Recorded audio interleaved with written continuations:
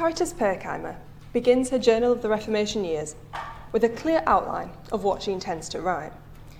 What follows, she says, are descriptions of some of the things that happened to our cloister here at St Clair's in Nuremberg in these dangerous, rebellious times, along with some letters written at the same time. The inclusion of letters to, from, and regarding the convent build Caritas's narrative. She includes letters from the mothers of nuns wanting and waiting to take their daughters from the enclosed life because they now believe that this convent life is unknown to God, nothing but a human invention or heretical deviation. She includes letters from the city council that offer a sort of St Paul-inspired critique of her convent life. And she includes letters written by herself in defence of the benefits of their monasticism and the important role that the convent had played in their long foundation history. These letters provide evidence for her claims and, importantly, memorialise not only the events, but the unity and particularly the emotional togetherness of her community in the face of external attack. She uses text to negotiate the common memory of her convent and resist challenges to it. Around a decade later in England, amid the context of the minor dissolution, amid the context of governmental visitations and of continental religious upheaval, Dartford Priory's long-standing prioress Elizabeth Cressiner wrote to Thomas Cromwell with the communal good of her convent in mind, asking especially that we may not receive into our monastery none of any other religion. Cressiner asserted not only the strongly ordered identity of these Dominican women, but also implied the formidable strength of communal feelings between this single Dominican English order.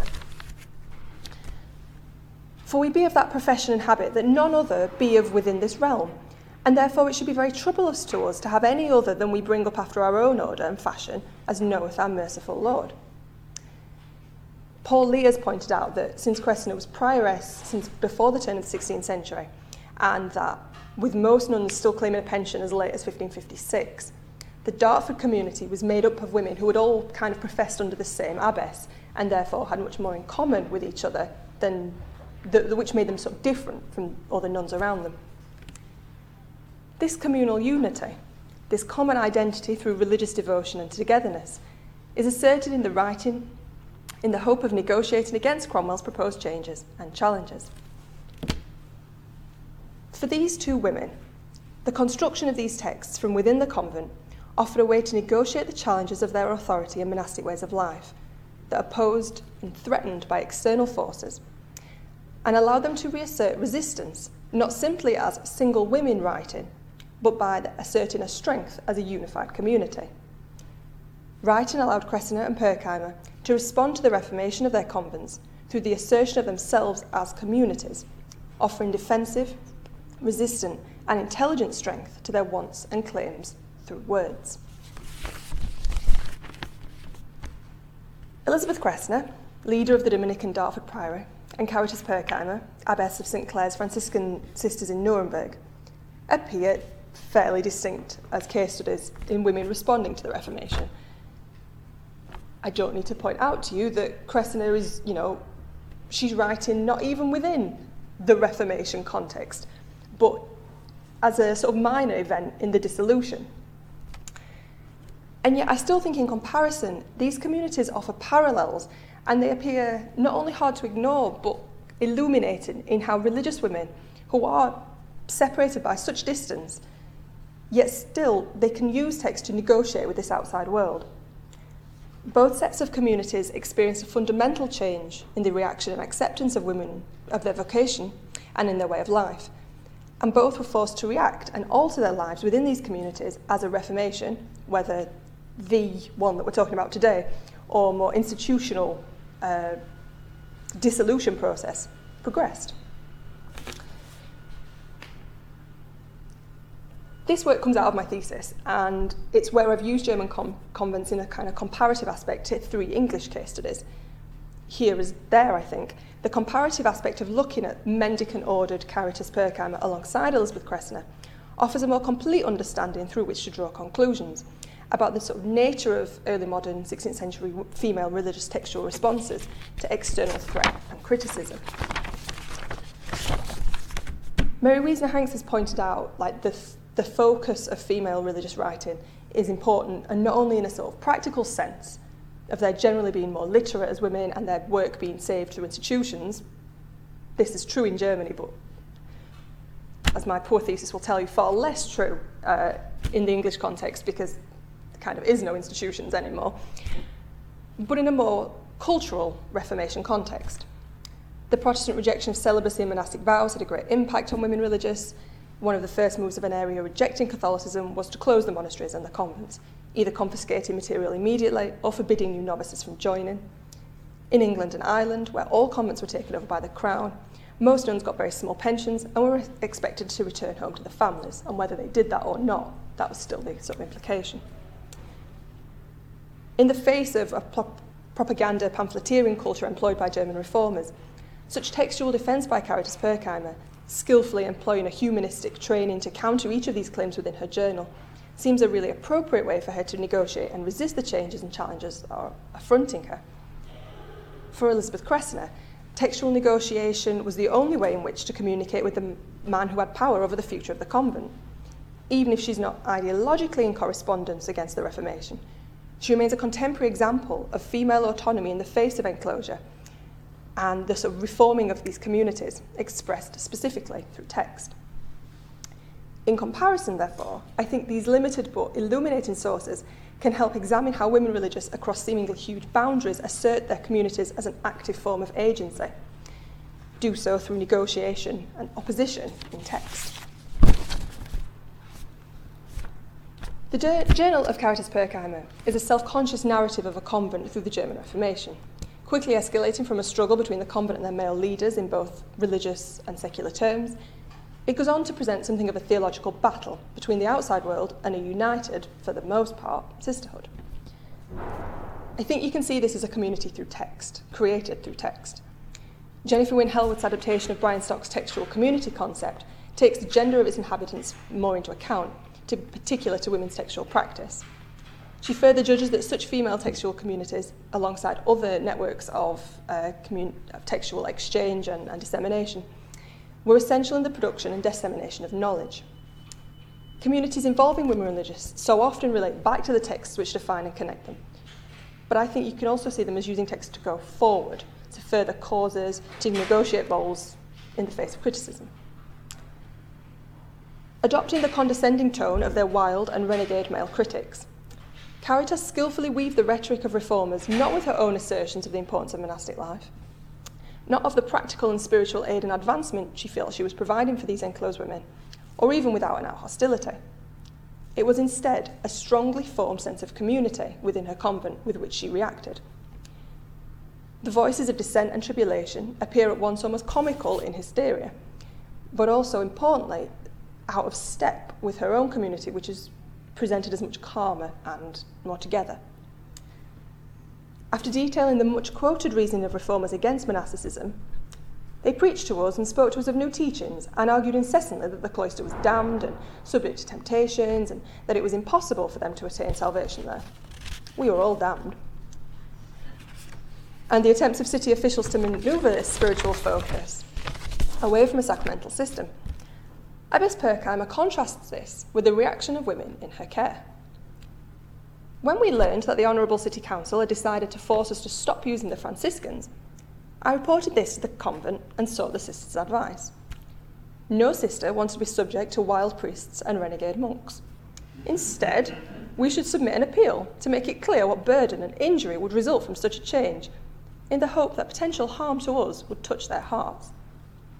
And so I followed their advice and read it out loud to the convent. All the sisters, with no exceptions, agreed with it.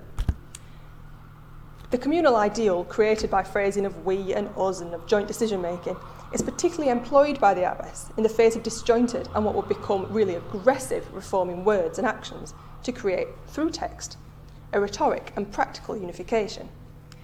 The irony here that she really flags up is that the reformer critics so frequently focus on the word of God and the word as imperative. And it's treated particularly ironically by Caritas in this way that, well, we can go back to the word as well. It goes back to the St. Paul kind of differentiation. This demonstration of active communal agency, echoed again and again throughout the journal, is contrasted against what Caritas asserted was the Reformers' view of the convent. Sarcastically quoting that, in all cloisters are wildlife insured, Abbess Pirkheimer used her writing to cleverly contrast the chaos and disruption that was brought around them by reforming thought with a structured and almost democratic community inside.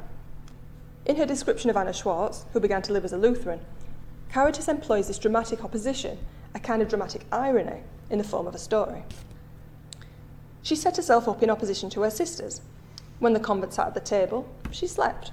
When they were in the choir, she ate. She was uninhibited and did whatever she wanted to. She said she did not want to be a sheep, but a shepherdess. By that, she meant she could perform the office of the abbess too, since she was so learned and clever. The stark contrast to the really devout sisters needs no explanation, really.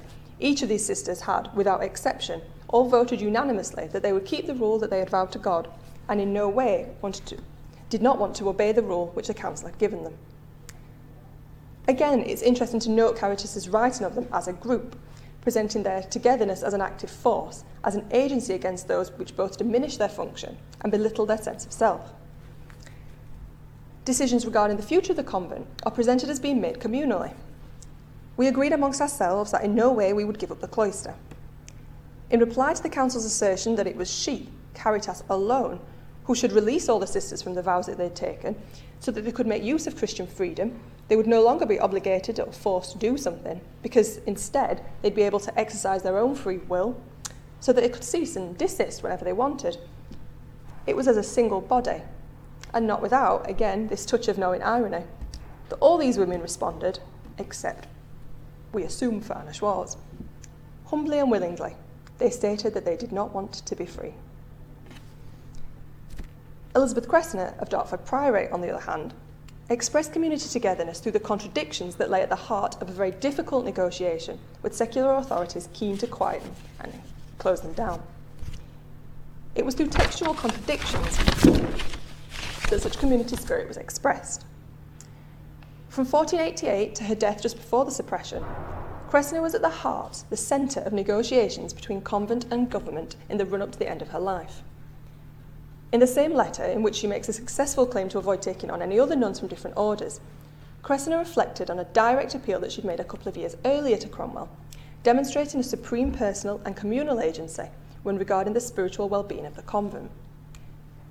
Remembering that Cromwell wanted to place a certain Mr. Palmer, one of his friends and connections, in the role of High Steward at Dartford, Cressner reflected that, at the time, I was so bold to write to your mastership my mind, and all my sisters in that cause, certifying your good mastership that we never had none that occupied that room but such as hath been of the King's Grace's most noble counsel. She then lists who had held the office, demonstrating a real pronounced understanding and sort of status of Dartford over a long period of time, as well as articulating a shared memory that bound the community. She goes on then to request, that Cromwell himself accept the office. We, the nuns, would beseech you to accept such a poor gift, given to your mastership by your poor bidwomen, with the fee thereunto belonging. Her additional request regarding the identity of new recruits into the priory is couched in similar terms, beseeching you of your charitable assistance in all our rightful causes. A similar appeal to intervene is made a bit later on in a very difficult case with somebody who seems very difficult. He's called Mr. Strodel, and nobody gets on with him from the sounds of it. The Lord of Rochester placed him at Dartford because he perceived that he could not live quietly with him, so it's like giving him off. The prioress's words here belie an internal power struggle that both threatens her authority and the stability of her community. She says, regarding Mr. Strodel, that as soon as he came back, he took it upon himself to be president, contrary to my mind, but only that he said that he had the King's Grace's authority, which I now perceive he never had, till this time of your good lordship, and he took no manner of pains belonging to the said office. To combat this, she again asserts her influence and her belief in this power by beginning, your suppliant, Elizabeth Cressner, prioress of the monastery of Dartford, for which hath been this 49 years unworthy governess of this great house, and the togetherness of her convent, My only hope and trust is in God and in your good lordship, for the repealing or reformation of the premises, and I, with my poor sisters, shall always continue to be your poor beadwomen, as we be especially bound. It's this relationship between Cromwell and Cressida, as the prioress applies for favours from the prominent master of the convent's own advantage, and resulting perhaps in special protection for Dartford, that Mary Ciala has outlined as particularly acute on the prioress's part. She went on to place Cressida's letter in a late medieval and early modern Kent context, suggesting that they provide a sense of the forces to which religious houses were subject, both from lay and ecclesiastical allies. In terms of the practicality of the good of her community, Elizabeth Cressida's attempt at fealty with Cromwell were far more based within a contradictory negotiation of power in order to keep her community together and the sort of spiritual and practical good it was doing alive. In attempting to form an alliance with one of the most important men in the country through text, Cressida was trying to maintain her community and fulfil the societal functions that had become particularly important under her leadership. Cressida tried these oblique and contradictory forms of opposition, that of the appearance of subservience and the appearance of encouragement. It's interesting, I think, to know, as a bit of an aside, that the Oath of 1534 was left unsigned by each Dartford nun. It's difficult to say whether this is a point of decision or not, but it could appear, I think, in the context of this contradictory form of power negotiation, that this silence could have been a measure of passive opposition from the Dartford women, who were not able to make their point through text, and so did it by omission, if you like. Just some conclusions. I think you can see here that text is a way of memorialising community and preserving and asserting dominance and authority of the women at the centre. These appeals to a shared communal past of convents in writing histories or about the histories of the convent seem to provide concrete textual legitimacy in the face of external threat. And the community, expressed through a shared language and asserting a calm and unified togetherness, is asserted through text to provide opposition based within the historical, time-specific kind of experience, textually forming an understanding of the internal with the challenges of the external. Thanks very much.